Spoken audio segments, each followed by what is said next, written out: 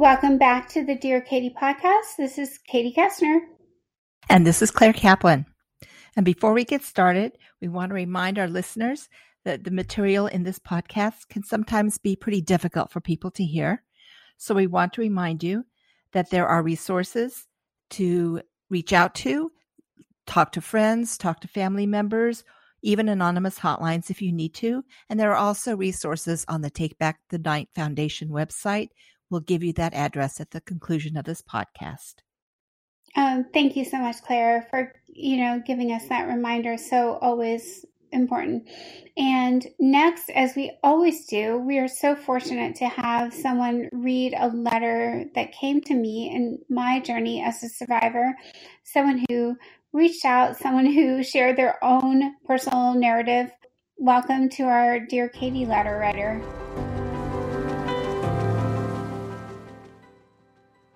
Dear Katie, red was my favorite color. It was bright, deadly, and oozed passion. My cape hung around me already ripped a bit, for this was not my first journey into the woods. One day I came across a sheep by the name of B. He was sweet, with kind words and loving eyes. I loved my sheep, and he loved me, or so I thought. His wolf side began to show through. He'd beg me for pictures, paw at my clothes, back me against walls, and didn't listen to the word no. I walked to church with a shredded red cape now completely torn apart. Rags and nothing more. When I presented my cape to my fellow church villagers, my wolf once again became a sheep. The villagers accused me and mocked me, making me fall silent. My terrible, dangerous wolf, now turned sheep, was able to walk free. His mother protected her lamb and made me out to be the wolf. The villagers chased me out of town, out of church, away from safety.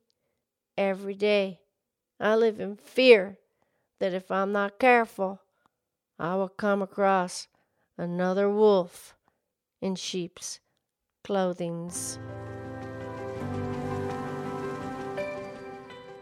Wow, always so very powerful to hear from someone whose narrative oftentimes was, 20, 30 years ago, before we had so many improvements in laws and policies here in the United States. And today we're so pleased to have with us another powerful survivor, someone who's going to share their journey, share their walk with all of us to help us take our own walks and support and end sexual violence. Charlene, my gosh, tell us all a little bit about you and where you're from and, just a snippet to paint a picture of you. Okay, great. Thank you very much. I'm pleased to be here. My name is Charlene. I am from Pennsylvania. I am now 65 years old. I am married. I'm a mom. I'm a grandmom. And I'm ready to tell my story. Oh my gosh, Charlene, that's huge. There was a great grandma once in Montana who wrote to me when I was on the cover of Time, and I'm always so open and welcoming to all of these narratives. Your story is so important and also historically important as to where we were when colleagues, your friends, your parents, the teachers, everyone around you could have noticed what happened. So what brings you the story to your mic right now? Like, what happened when you were so young? Well, one of the earliest memory I can remember was a man who was a family friend of my family's who owned a gas station nearby. I was very young, so I didn't really understand why he was the family friend, but he seemed to be around our home a lot. I remember in elementary school that the school bus always picked me up in front of that gas station and always dropped me off. I was always a very shy kid, did not have an outgoing personality. So I always felt like I was in the middle somewhere, like lost in the middle, like I didn't fit in. Charlene, could I just, I'm visualizing the situation, and I think so many of us have familiarity with the bus stop. So this gas station, I just wanted to give our listeners a couple more details. Were you alone at the bus stop? Did you have siblings? Were you the only one at that stop? And how important did it feel at the time? Like, was it, oh my gosh, this is, a business? Like, give us a little bit more about where you were at that age. And so you were in fifth grade, you said, or fourth grade? Probably fourth grade. It's very, very hard for me to remember ages, but I know I was in elementary school. Probably just 8 or 9 years old. Yes. I was very afraid to go to the bus stop. So right away, by like the first week, I would like cry every day. I didn't want to go. And so I became like the troubled child, like you're just giving us a hard time, go to the bus stop. My other siblings did not go to the bus stop with me. They were older than me or not in school yet because I have 2 younger siblings. Charlene, so were you afraid to go there because of what happened, or is this just you were afraid to be there because of the kind of feeling of the place? I think I was just afraid because of not having anyone familiar with me. Like I wasn't walked to the bus stop like I do with my grandchildren and my children. You were on your own. If you from first to fifth grade, you went on your own.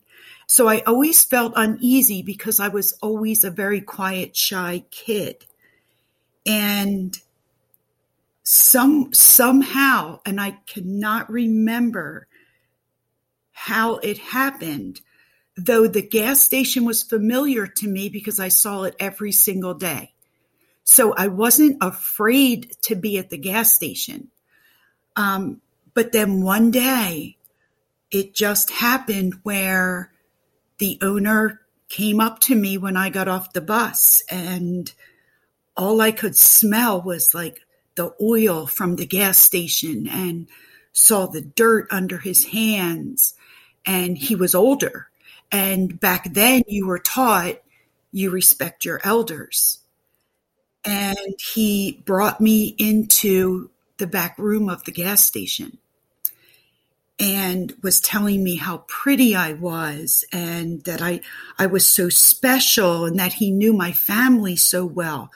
And because I had seen him before with my family, I believed him that he was a good friend of my family.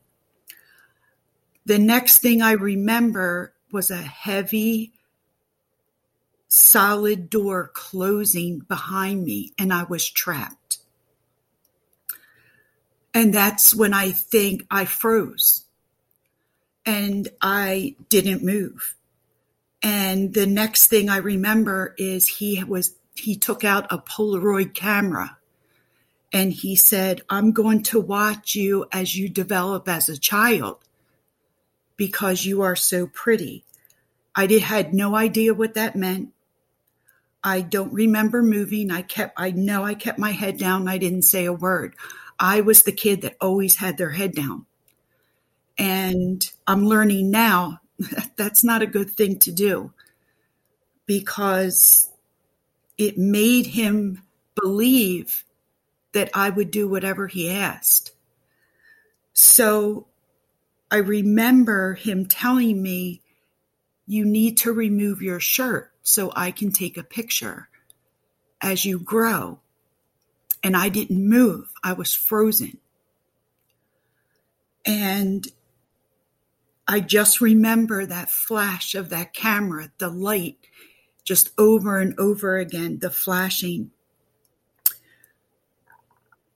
I do know that it became a regular occurrence. I do know that it proceeded to go from my shirt off to my pants off and then touching. A lot of the things, I think back then, I learned how to dissociate. And that was my way to get through it all. And I learned it well.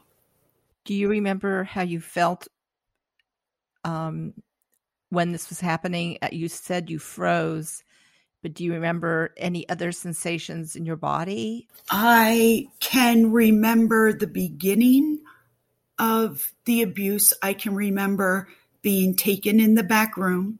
I can remember feeling how heavy that door was when it closed. I didn't have a way out. And now looking back, I dissociated when I was there. I can remember being back home afterwards. I don't know how I got out of the back room, how I got home. And this was a regular thing. And because of that, and me developing the dissociation, is the only reason that I can speak today about it, because I had a trauma break where I would have kept all these secrets I never would have told. And I used to help other people try to tell their story about abuse, or if they were being abused in any way. And I never connected it with me. I always thought I could handle it. I was going to take it to my grave because I was so fearful for my life. What made you fearful? What did he threaten you? He threatened me that he knew that one of my parents was very ill, and that he was going to take care of them and us. And if I told anyone, we would not be taken care of if I lost a parent at that young age. And one of my siblings started working for him. And even if I tried to say something like, I don't like him, my siblings would get mad at me. Like, how dare you talk against him? He's a family friend. So I learned not to speak at a very young age. My opinion didn't matter. I was told I had to like him. So I stayed quiet for years, for over 50 years, because I'm 65 now. Oh my gosh, your courage I'm beside myself with your courage. Because, Pennsylvania is a state, people don't know it very well, but there's a lot of nooks and crannies. And there's a lot of small towns and communities where silence is just the norm. Charlene, you're picking up on, I think, this small town problem of rape and abuse. Everyone says, what I hear you saying is, someone said it's not rape, it's not abuse, it's not wrong. You're pretty. I even like the idea that someone, including your abuser, was like, oh, you're so pretty. And when we're so young, we've been raised to think pretty is the summit of our existence. I know myself, if someone said you're pretty, I never thought I was pretty. And if someone says you're pretty, you're like, oh my gosh, I'm so lucky that even someone labeled me in that way. And so I feel like everyone, all the narrative around you, including that of your abuser, was so perfectly, positioned to say, I'm going to fool you. I'm going to pull you in. I'm going to make you believe, and I'm going to make you be silent and make you go along with what I want. But now, if we take the journey forward, as we start to work into the help we can give to everyone else, when you go back to that place, I want you to think about where you were and what buy-ins, they're still relevant, right? If someone says you're pretty or you're smart, you could still fall, into a trap. when you go back, because you're so wise, when you go back, what are the things you start to be like, oh my gosh, it was all rigged? I think for me, the unfortunate thing was I was not a child who had unconditional love. I was not a child who somehow I got missed in the middle, because I have older siblings and younger siblings. So I never really mattered. So when this man would give me a compliment, that was attention. I was getting attention that I never had. I learned about sex inappropriately. I had never heard the word. I didn't know what it was. I do know now that I never really had an appropriate sexual relationship because of that abuse. I was taught by a pedophile. He knew exactly what to do, and by the time I had gotten to middle school, I was given money. I was given food. It was like instead of being taken care of by my family, this man was taking care of me. But at the same time, he was hurting me. And I did not know I didn't realize the difference. I became a person that, and I say it today, I had no personality. I didn't know what my likes and dislikes were. I didn't have a favorite color. I didn't have a favorite food. I did everything I was told, and the rest of the time I was quiet. How long did this go on? Until the end of middle school. So I was going into 9th grade, and then I guess I was too old. And how did it come to an end? Do you remember what stopped it?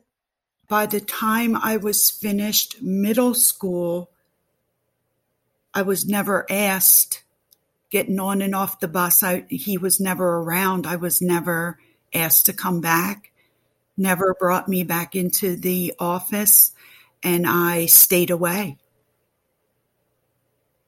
and stayed quiet for years. And I didn't have support from my family because they didn't believe me. You say they didn't believe you, so you told them. When did that happen? Well, I told when I was in high school, I had told my older sister that he took pictures of me. I didn't say anything about the sexual abuse. She did not think that was a big deal. She said, you don't want to get your brother fired from his job. So I kept quiet. So your brother was working for him? Yes. So for the listeners to understand how this happened, and this is not unusual, he started by taking pictures of you. When did the physical abuse begin? I think it was pretty quick. He would, I was definitely not in middle school yet. I was not developed in any way. He would start to touch me inappropriately. He would masturbate. I was way too young, so he never tried to penetrate me. But when I got into middle school, he did. And that's really what I learned about sexual contact. That I was a thing. That's what I felt like, a thing. And that I wasn't worth anything else. And I spent most of my life doing what I was told to do. And when it was over, I would go back home. I did not get an education. I remember hiding in the bathrooms, not going to class, not one person in that school Not one helped me. Not a counselor, not the principal. No one. And Charlene, do you think there must have been signs and symptoms, but back then probably no one had training. If you could say, like, here's what you should have noticed, give me 2 or 3 things that you should have noticed. When a small child is acting out, it's not because they're bad. It could be something bad happening. If a child is crying and does not want to go to school every day, does not want to go to the bus stop alone, please listen. There's a reason. Because I look at my kids and my grandkids and they love going to the bus stop. And they love the bus ride to and from school. Instead of asking what's wrong, I was labeled the troublemaker. If your child's sad, I was sad every single day. I wouldn't eat dinner. I would sit on the couch and I could see my family sitting at the dinner table and I was sitting in a chair. Like when children act out, something's wrong.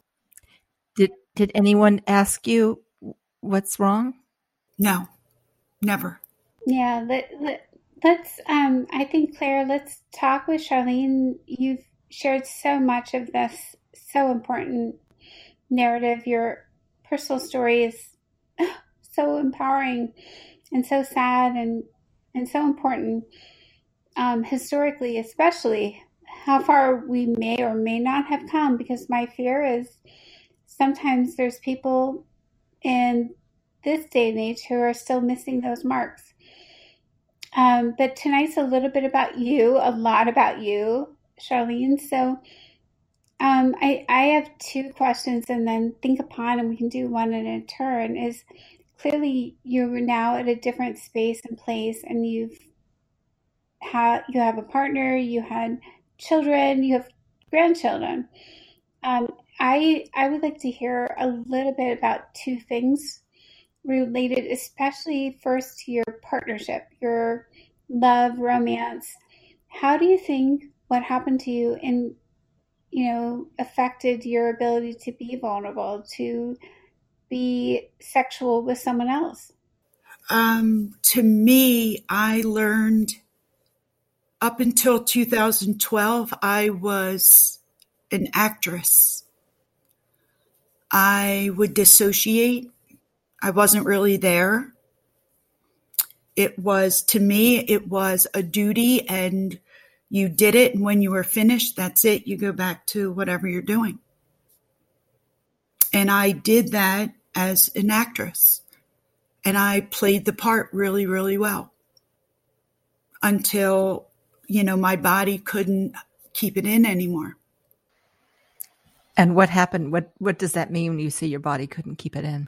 Well, I have a granddaughter now who was a young teenager in 2012. I think she was preteen. I don't know. I had a feeling like I think people that have suffered abuse can tell who's good, who's not good. Your senses are sharper. And I sensed something wasn't right.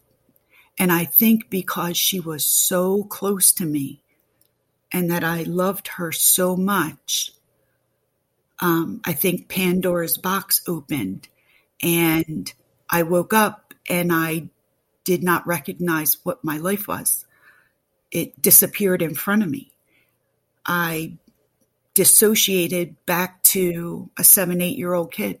Can you say a little? I mean, I'm a little confused. So you're saying that something triggered this to happen. Do you know what that was?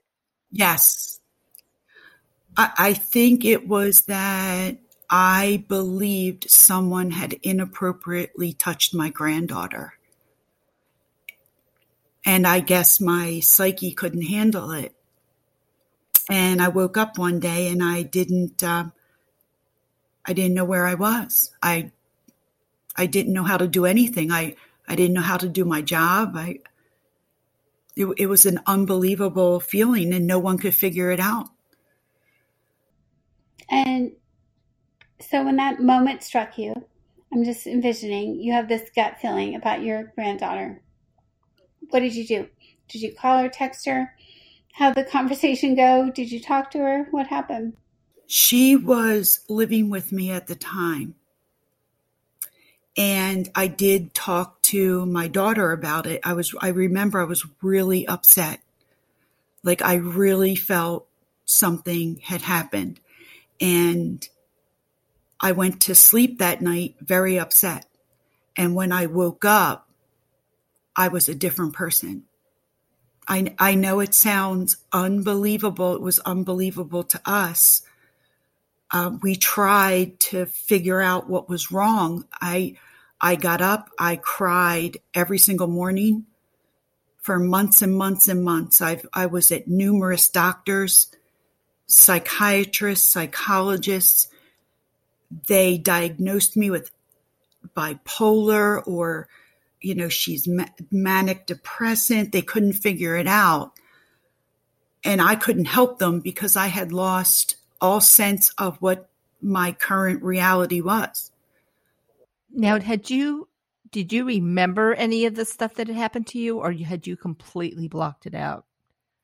I completely blocked it out. So then what was the breakthrough for you? What happened?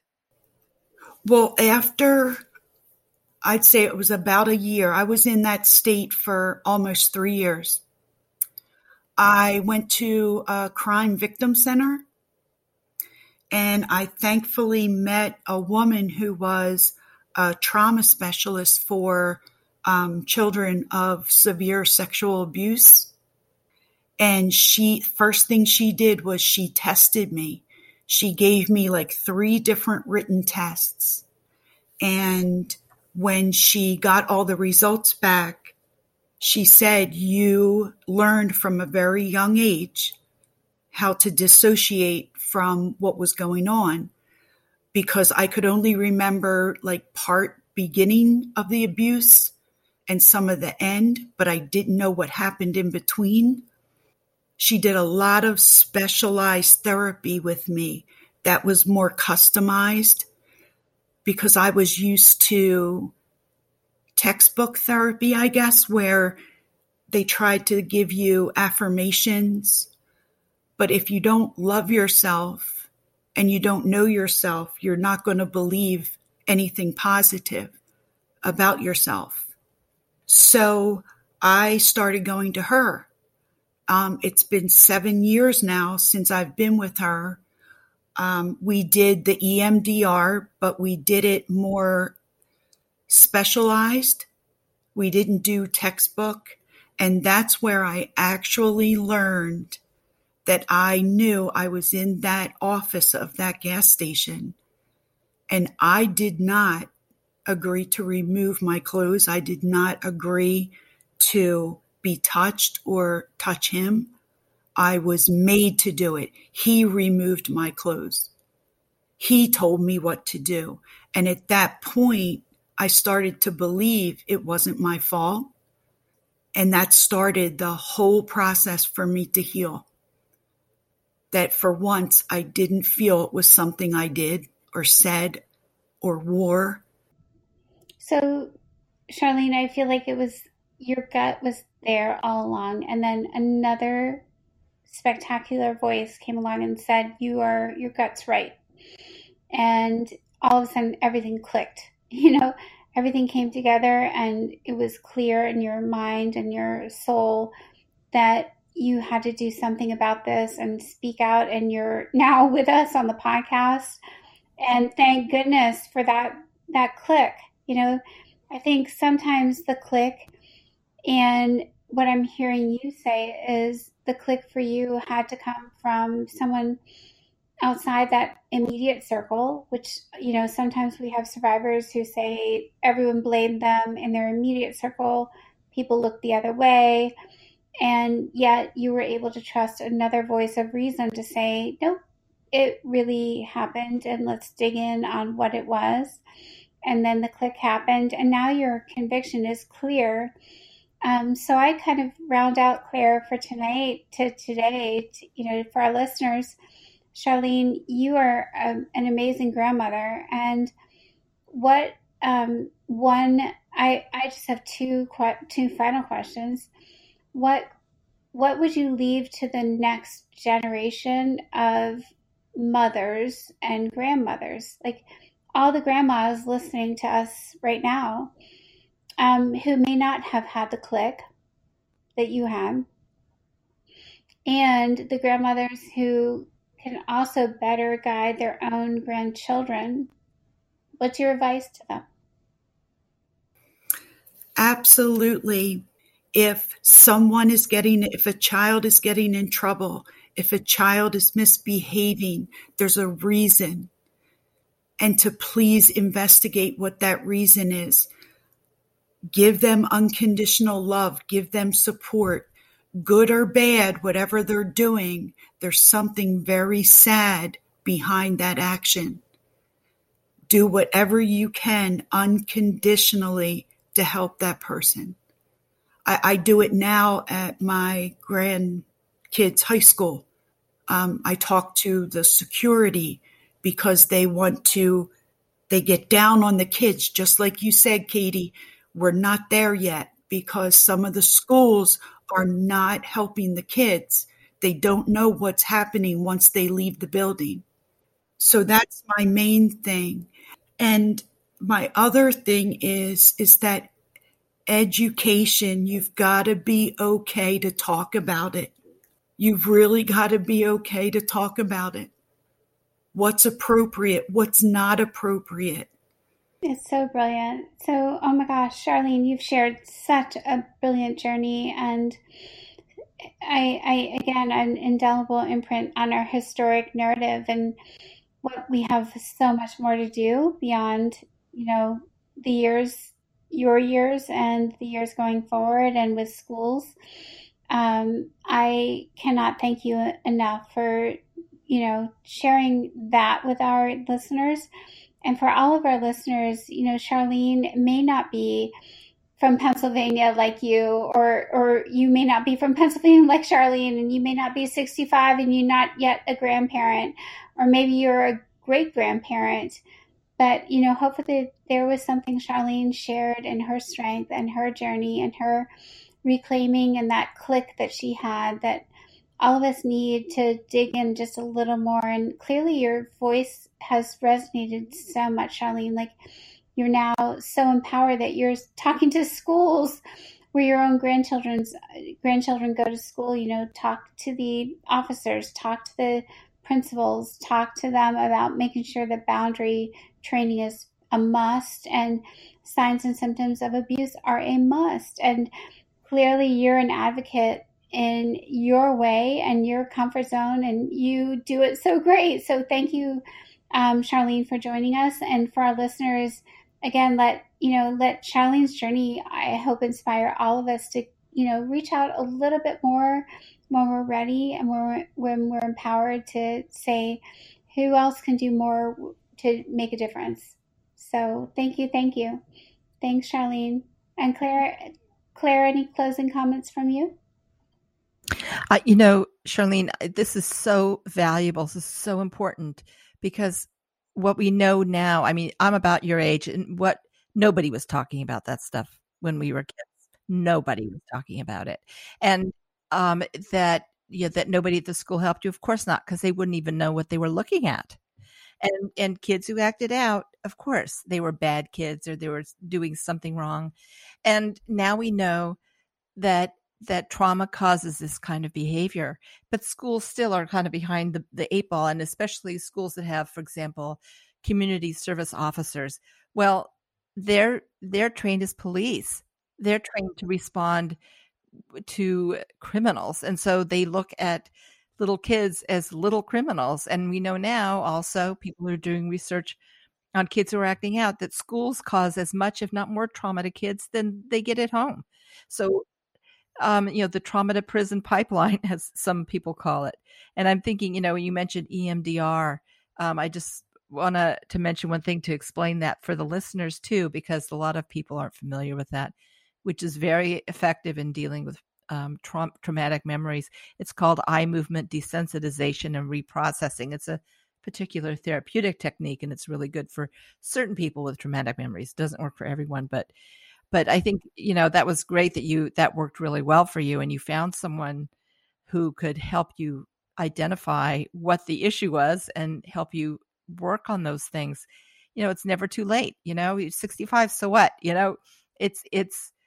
You've rediscovered your life, and you're finding a new life, and you're able to heal from those memories. And look what you're doing with it. You're helping others. You're helping kids. You're helping the schools learn to help children who are dealing with trauma. That's amazing. I think you're a wonderful example of how one can take really an awful traumatic experience and to turn it around into something that is giving back to a community so that you can empower others to help prevent and also perhaps to intervene. And those are two different things, but they're both important, and the schools are important there. Yeah, if I could add, I hear this a lot because I also have a Facebook page for survivors, and I was this person. We always think it's only us. There's nobody else that this happened to. I hear it every single day. So what you're doing, just getting the word out there, it just helps others realize they're not alone. Thank you for gracing our stage and your microphone with your narrative. And for the Dear Katie podcast, all of our listeners, this has been just another journey, another episode. And thank you for joining us. So this is Katie Kestner, and this is Claire Kaplan. And just one reminder that if you need to access any resources at all, if you visit the takebackthe.org, that is our webpage where you can find a list of resources and information. And this includes the legal support hotline. As you heard tonight, we're never alone. There are many walking with us in healing, in supporting survivors, and in ending sexual violence.